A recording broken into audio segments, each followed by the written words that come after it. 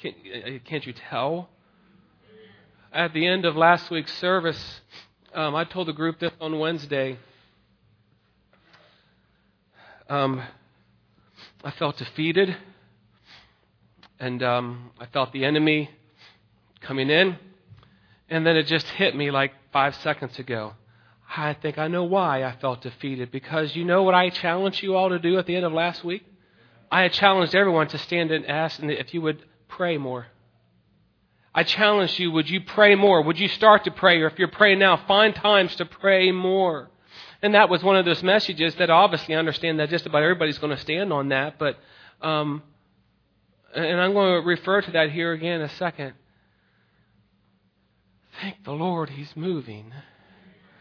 And this morning during prayer time, I told you God's messing with me, y'all. And when He messes with me, that means He's going to mess with you, perhaps. And I was praying this morning and said, God, last week was hard, and Lord, I need to know that You're here. I need to know that I'm taking the church in the right direction. I said, God, just give me something this morning.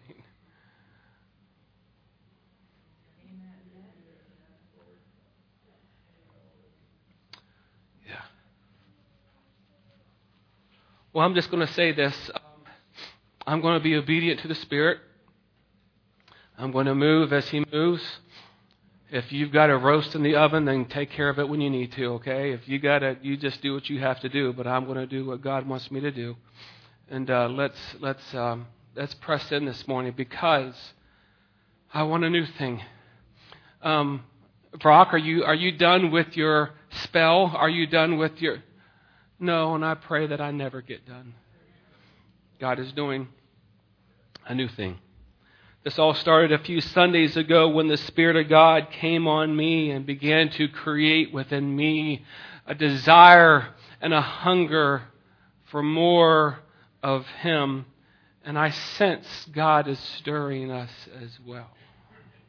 Those of us who have been coming on Wednesdays, do you see what happens when God's people pray?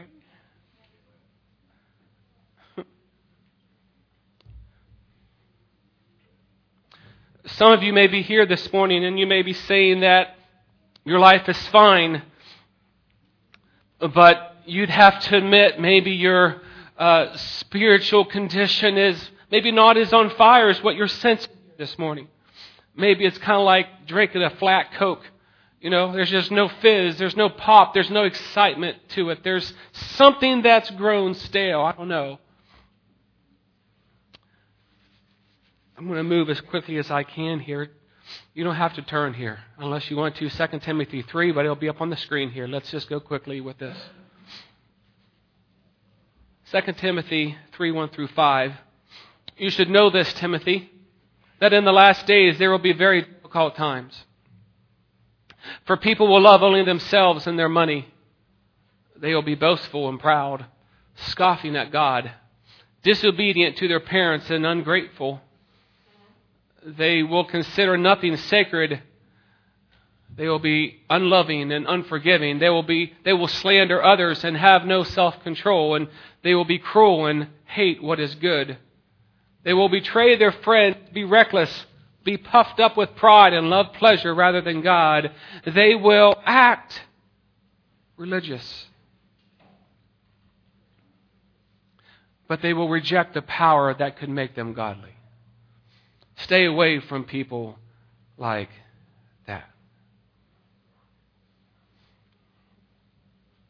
Oh, we must be careful that we are not lovers of ourselves, because I don't think that we should trick ourselves thinking that the apostle is talking just to those that are out in the sinful world or that are sinful themselves. It's not talking to those that are just really far away from God. It's a warning. It's a message to those of us in the church. Some of you have, in your translations, some of you are reading, they have a form of godliness.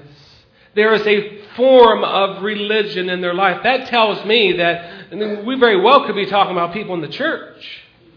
There's a form of godliness, there's a form of religion, but they lack the power thereof. It seems that having a passionate, on-fire relationship with Jesus in today's American church is getting harder and harder. There are so many distractions, so many ways to focus on ourselves and our pleasures. One thing that this can lead us into is just going through the motions. Having that form of godliness, having a form of religion, but lacking the true power, lacking true, living, breathing, spirit-breathed relationship with our Savior. Look, our marriages and our families, even in the church, many are in a mess right now. The last 30 years, more books have been written on the topic of marriage than in all the preceding 2,000 years in the history of the church. Yet there is more troubled marriages today than at any other time in the era of this time. That's both outside and inside the church.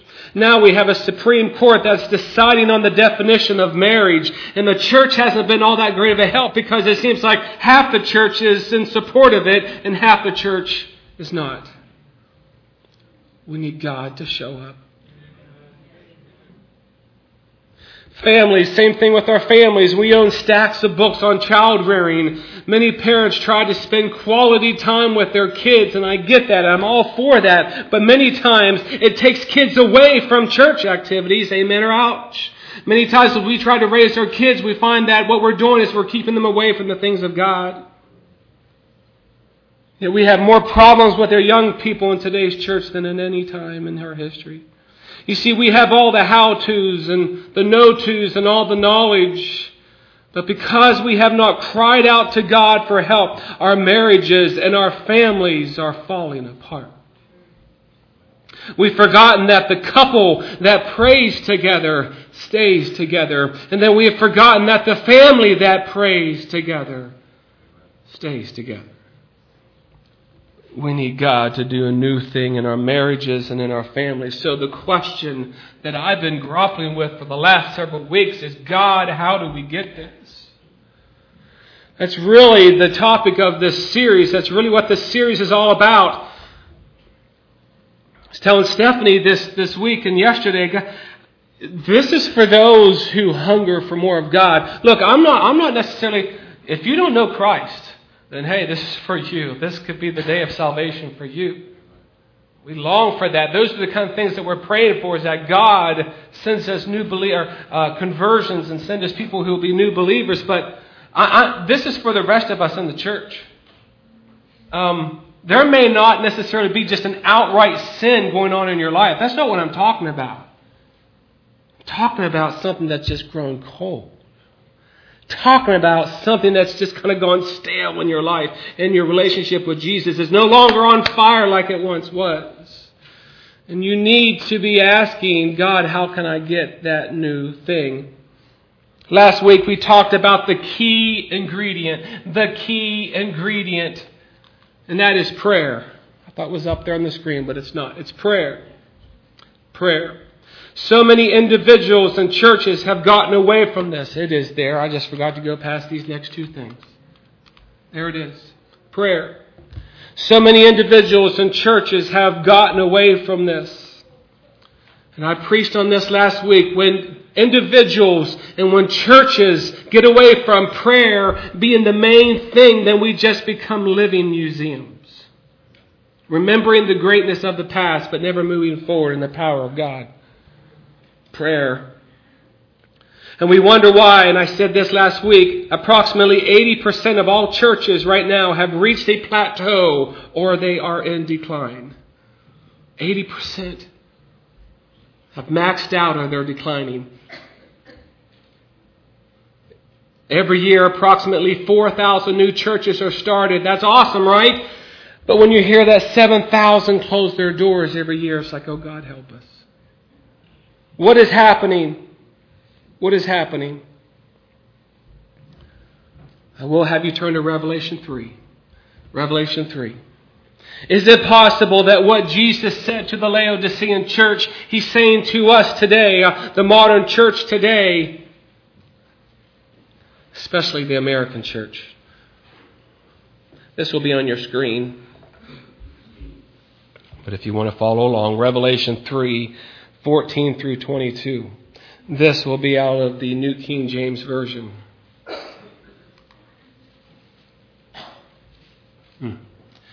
And to the angel of the church of the Laodiceans write, these things says the Amen, the faithful and true witness, the beginning of the creation of God. He says, I know your works, that you are neither cold nor hot. And I wish that you were cold or hot. So then, because you are lukewarm, neither cold nor hot, I will vomit you out of my mouth. I wish I like the word spew better. That word vomit, it just brings horrible connotations, doesn't it? But that ought to warn us just how God really feels about this.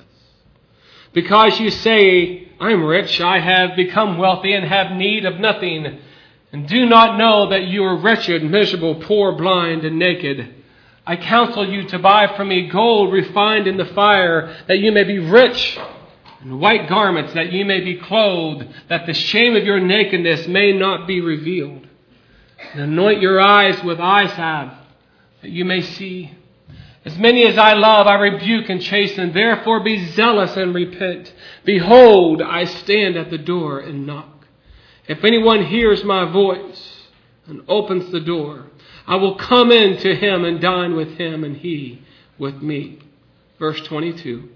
Then to him who overcomes, I will grant to sit with me on my throne, as I also overcame and sat down with my Father on his throne. He who has an ear, let him hear what the Spirit says to the churches.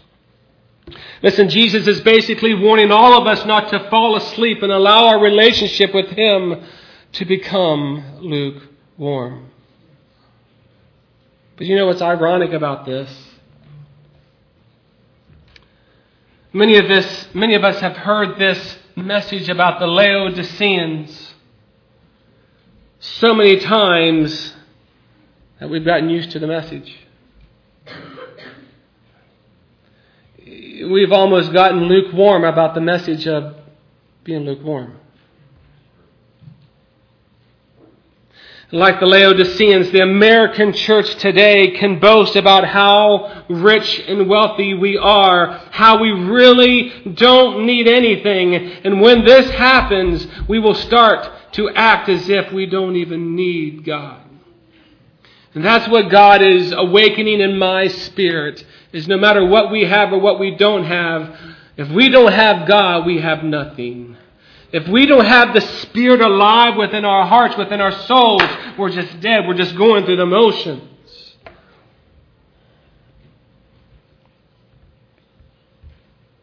I said a few weeks ago that God is strangely drawn, though, to weakness.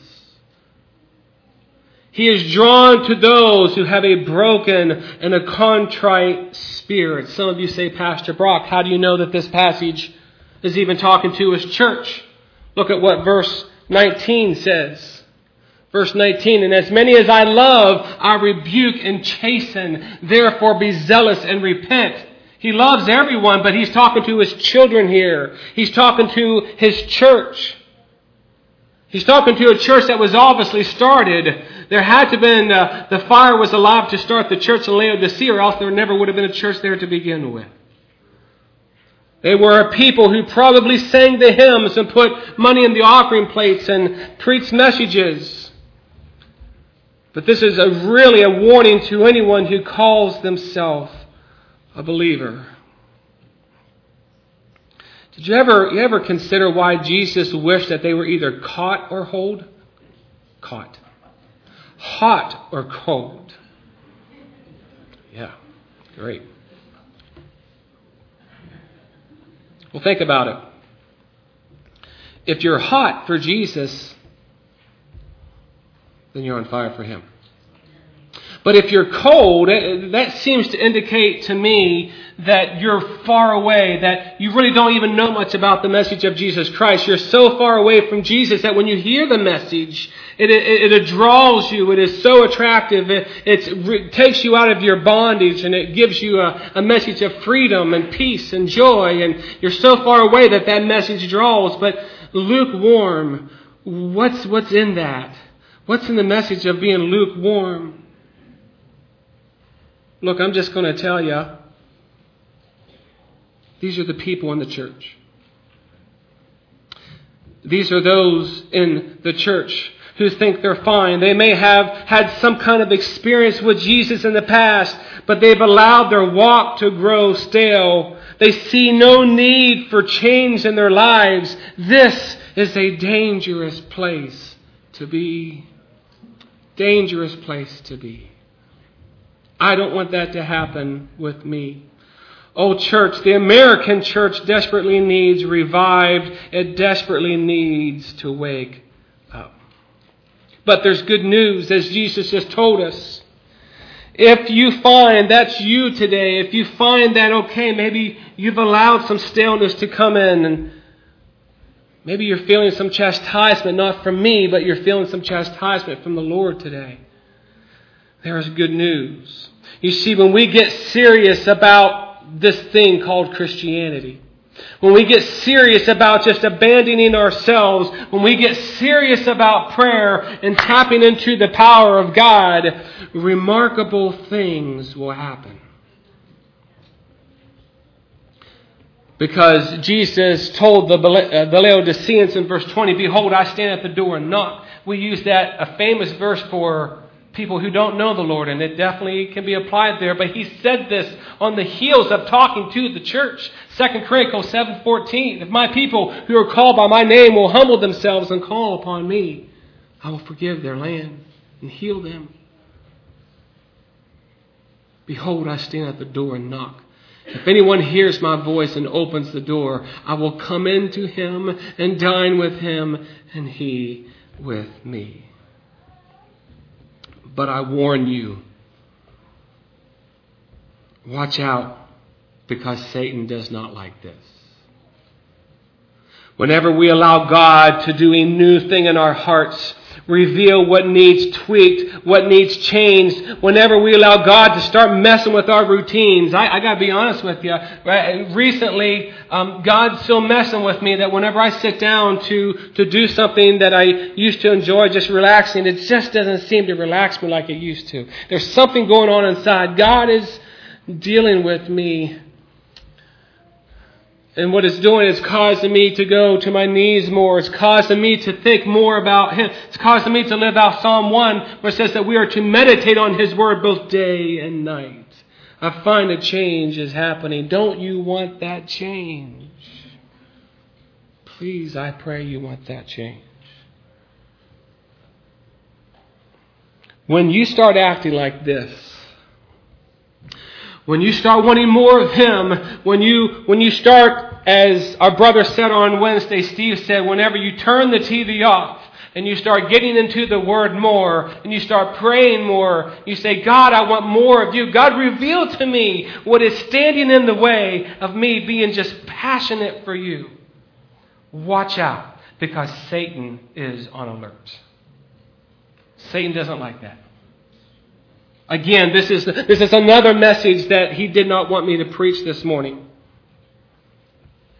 It's not what he wants. Anything but that. Anything but more time in the Word. Anything but more prayer. He'll try to busy us to death.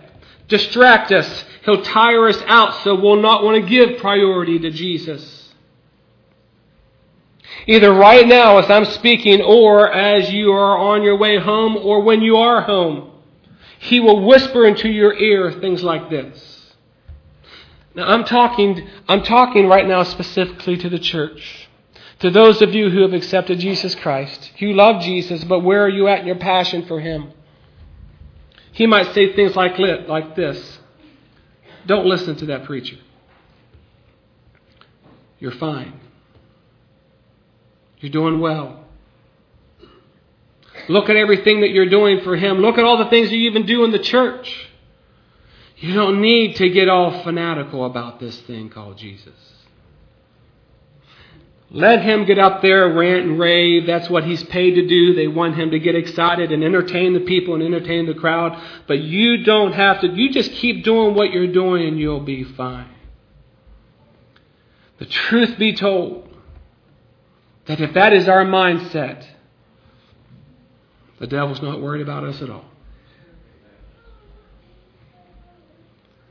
But he knows that his kingdom will be damaged when we lift up our hearts individually and corporately as a body.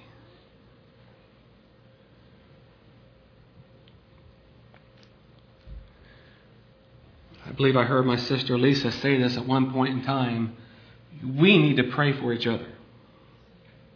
I need you to pray for me.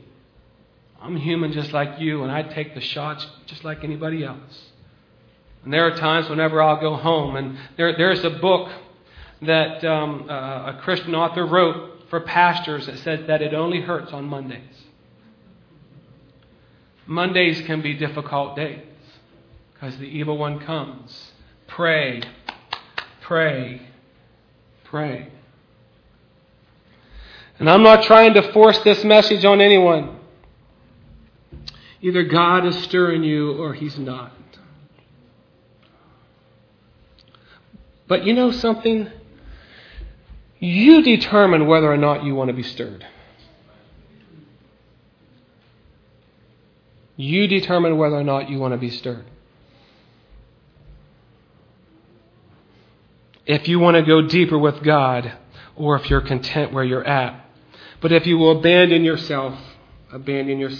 One more passage that I want to go to, and then we try and bring this to a close. Go to Ephesians 6. Ephesians 6. I want to bring this to a close.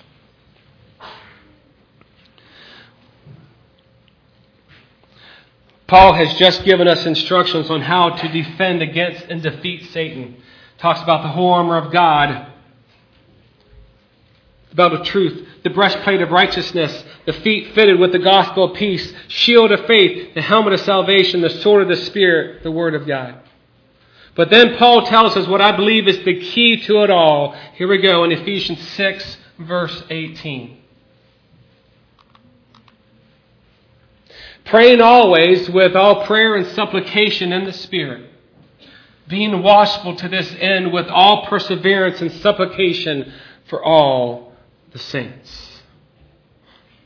Praying always with all prayer and supplication in the Spirit, being watchful to this end with all perseverance and supplication for all the saints. Last week I challenged you to pray more, to bump up your prayer life. This morning I say to you, pray more.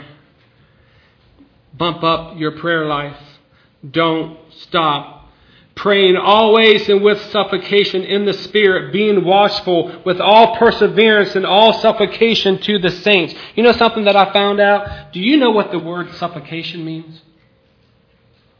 I don't expect you to answer me, but that's a rhetorical question. But do you know what the word supplication means? I never really did until I started to research.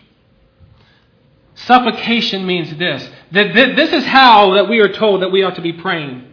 Praying always with all prayer and supplication. The act of asking or begging for something earnestly or humbly. Wow. Wow. The act of asking or begging. What do you want from God this morning? Are you willing to beg for it? I am. I'm begging God to pour His Spirit upon us, to open up the floodgates of heaven, and I'm willing to beg for it. In my personal life, God is showing up. In the life of our church, He's moving.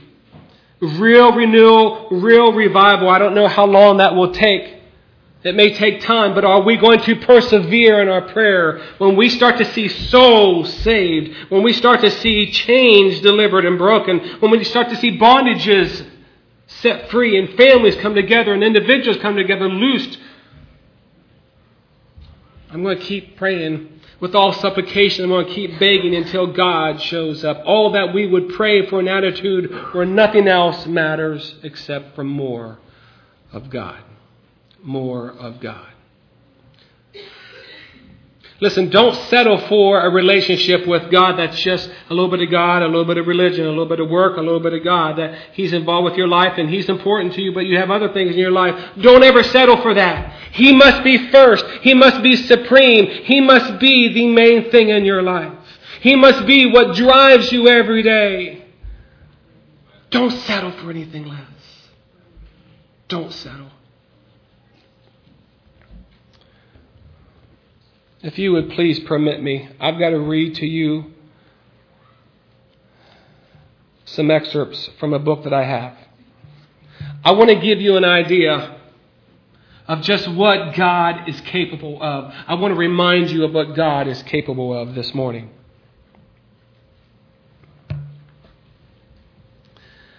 I talked to you before about the Asbury Revival back in 1970. And I want to have the freedom to do this. Billy Graham wrote these words back in 1970. The unusual revival which came to Asbury College early in 1970 and spread to scores of campuses across America is evidence that God is still at work in His world, lifting men and women out of a self-centeredness, that's the passage we read earlier, secularism and boredom. The eruptions of revival which swept through a segment of our college youth in the early months of 1970 are harbingers of what the Holy Spirit is ready, able, and willing to do throughout the world if Christians will dare pay the price. A divine moment came on February 3rd, 1970. The visitation occurred in Wilmore, Kentucky, a small town near Lexington. It was as if the campus had been suddenly invaded by another power. Classes were forgotten. Academic work came to a standstill. In a way awesome to behold, God had taken over the campus. This could be the start of something big. One veteran newscaster covering the phenomenon told his television audience. Then he asked his viewers to put down their newspapers, stop whatever they were doing, and watch the revival scene which he had filmed earlier in the day. And he concluded, I've never seen anything like this. I still can't believe it. Tuesday, the 3rd of February, dawned like any other winter day in Wilmore, Kentucky. Casual chatter occupied the conversation of students as they hurried to the 10 a.m. chapel service. For some time, a small group of students had been involved in a vigorous discipline of devotion. It included getting up a half hour earlier than usual each morning, which is big for students, for prayer and Bible study and to plan specific ministries. In addition, various groups, large and small, had been meeting at different times to pray for spiritual awakening. The dean opened the testimony service by sharing his own experience with God. He then invited others to do the same. Quickly, a number of students arose in various areas of the sanctuary. Their testimonies were fervent and reflected deep heart-searching. Clichés were absent. Each person seemed intent upon sharing up-to-date report on what God was doing. One senior shocked the audience by confessing, I can't believe that I'm standing here telling you that what God has done for me. I've wasted my time in college up until now, but Christ has met me and I'm different. Last night the Holy Spirit flooded in and filled my life. Now for the first time ever, I am excited about being a Christian. And I wouldn't want to go back to the emptiness of yesterday for anything. At this time, an invitation was given. A mass of students moved forward. There was not room for all who wanted to pray at the altar. Prayers were mingled with heartfelt contrition and outburst of joy. It was evident that God was moving upon His people in power. The presence of God was so real that all other interests seemed unimportant. The bell sounded for classes but went unheeded. A line of students began to form to give their testimonies behind the pulpit. Students in all classes, from freshmen to seniors, poured out their souls, asking for forgiveness and exhorting others to heed the call of God. As the confessions were made, other students streamed to the front, filling the altar and front seats. The intense divine manifestation continued until the noon hour. The service continued on until the afternoon, and an announcement was made that the classes would be suspended for the rest of the day. That'd be pretty amazing, wouldn't it? Toward the supper hour, some began to leave, but the building began to fill again as the marathon service entered the evening. At times, nearly every seat of the 1,500 capacity auditorium was occupied. Some students the next day in faculty came to the pulpit and openly acknowledged faults and spiritual needs. Resentments and hidden jealousies, lustful desires, worldly attitudes of all kinds were brought out into the open. The service continued until the afternoon. Some classes tried to meet, but many students remained in the chapel where the divine presence was still so much in evidence. By the next day, all classes were officially canceled for the rest of the week. Can you imagine? Oh, I could just go on and on and on. Hundreds of visitors were attracted to the campus through news reports of the revival. Some people came from as far away as California, Florida, and Canada. One person said he heard about the revival on his car radio. His curiosity led him to drive by the campus. He was so stricken by the power of God that he himself found a wonderful experience at the altar that night.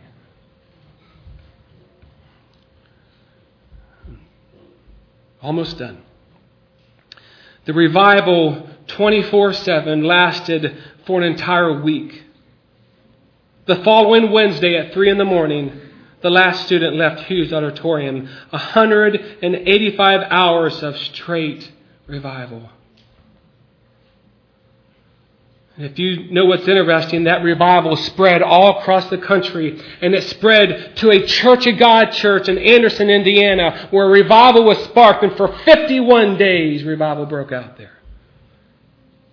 There is no human vocabulary, the author writes, that can capture the full dimension of one divine moment. In some ways it seems almost like a dream, yet it happened. We saw it with our eyes in a way impossible to describe. God was in our midst. Those of us who were there can never look upon the things of this world quite the same. Am I wanting to create an Asbury experience here? Not necessarily, but I want to give you a taste of what God wants to do. I want to give you an idea of how we should be praying with perseverance and with all supplication.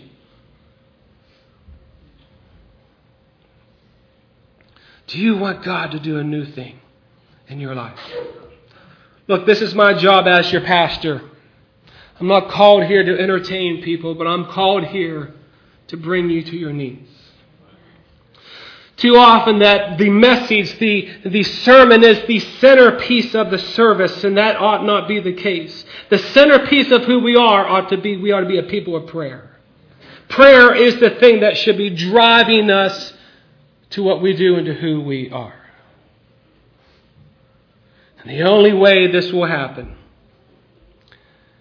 is if we get desperate before God and want more of Him. How do I end this morning?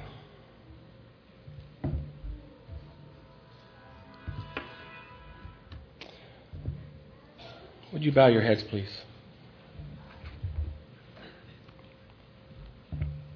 God, Lord, you poured out your Spirit to us this morning. Lord, I thank you for those who have been obedient to your word and been obedient to your prompting this morning.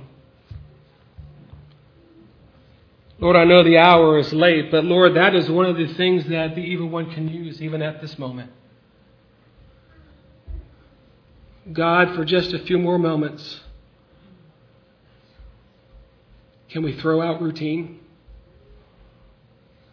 And God, can we begin to scratch the surface what it means to be in your presence, to be desperate for you, to not allow lukewarmness to creep in. Lord, if we are not led by your Spirit, if we are not people of prayer, then Lord, it doesn't matter anything else that we do in this church. Everything else needs to come from this holy desperation. God, we're begging this morning that you would visit us afresh and anew. God, if there's anyone within the sound of my voice this morning that says, I've had enough of my old ways, there's no excitement, I need God to do a new thing in my life, Lord, I pray that they will come to the altar right now and they will begin to do business with you. God, thank you. God, I praise you for what you did at the beginning of this service. Lord, we thank you so much for that. But Lord, we want more. We want more. I pray that we would be a church who would want more. Thank you for dealing with us, God. Thank you for loving us. God, may we tap into what you have for us. We love you, Lord. We ask this in Jesus' name. Amen. Would you just keep your heads bowed and your eyes closed?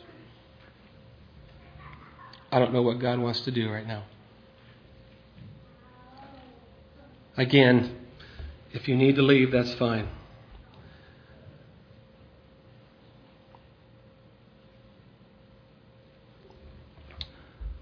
I'm going to do it. I'm going to sing a song.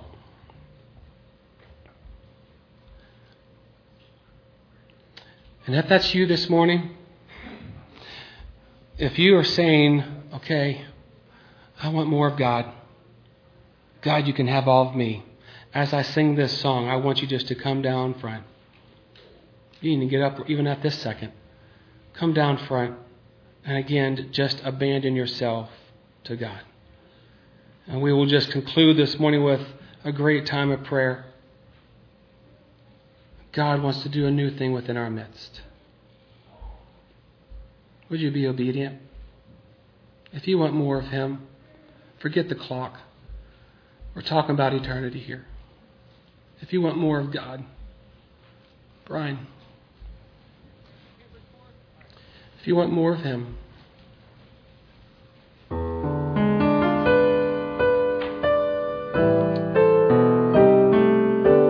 open our hearts, God. Oh, everyone that is thirsty in spirit. Are you thirsty? Oh, everyone that is weary and sad, come to the fountain. There's fullness in Jesus.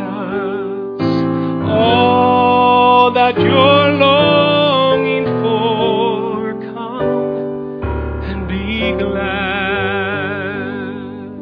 For I pour water on him who is thirsty. I will pour floods upon the dry ground. Open your heart for the gift I am bringing. While ye are seeking me, I will be found. Child of the world, are you tired of your bondage? Weary of earth's joys, so false, so untrue, thirsting for God and His fullness of blessing.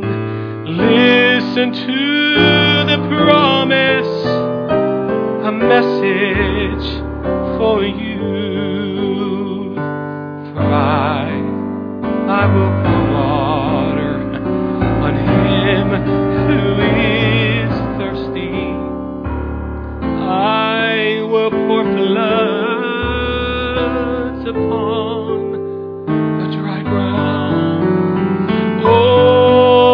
open your heart for the gift that I am bringing.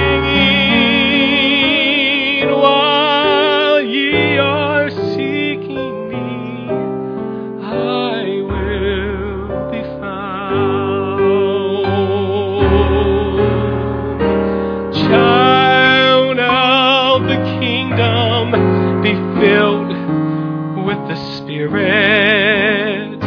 Nothing but fullness thy longing can meet. 'Tis the endowment for life and for service. Thine is the promise, so certain, so sweet. And I pour water on him who is thirsty. I will pour floods upon the dry ground.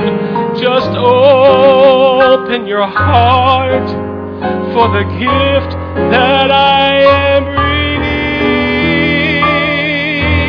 While ye are seeking me, I will be found.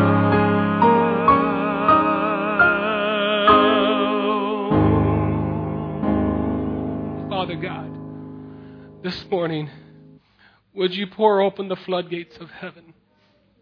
God, you said in your word that I will give water to him who is thirsty. Lord, I pray that you would make us hunger for more of you this morning. May we thirst for more of you this morning. Father, for those who have been walking with you for 5, 10, 20, 30 years, Lord, renew them this morning, God. Renew the passion, renew the vigor and the excitement inside. God, would you begin to mess with more of us this morning? We thank you that you are pouring out new things upon the Bars Mill Church of God. God, this is just a start. This is just a start of what you want to do within our midst, within our hearts. Lord, we thank you. Lord, we are trusting that you're going to send us souls. We are trusting that you're going to send us those who need Jesus Christ, those who need to rededicate their life to Jesus Christ, those who, Lord, who have turned their back on you. They may have walked with you at one time or another, but God, they have turned their back on you. Lord, they are walking in disobedience. God, we trust that you would send us those individuals so we can help them come back to a Savior, God. Lord, do a mighty work within our midst this morning. Lord, thank you for visiting us. Oh, I pray, Holy Spirit, that when you visit, the same Spirit that visited Asbury years ago, would you begin to visit us this morning? Pour out your Spirit, pour out your power and what you want to do in our life. God, thank you. Now, God, as we commit this morning to pray more and to be in the Word more, God, I pray that we would do it with all perseverance, and that we would do it with supplication, that we would do it with begging, that we would beg for you to hear our prayers and hear our cries. There are needs that are represented all over this building this morning. Lord, I pray that you would work in a mighty way. God, we want to see you move. I just don't want to say amen and we leave this place and we go back to life as usual. Lord, we don't want that. We don't want that. Lord, we're going to be faithful. We're going to do what you've called us to do. We're going to be men and women of God. Give us the strength and the power to be what you want us to be. Lord, as we continue on, we wait for those times to where you pour out your Spirit. And we won't stop until we get it. Thank you, God. We praise you. We ask all this in Jesus' name that we pray. Amen and amen.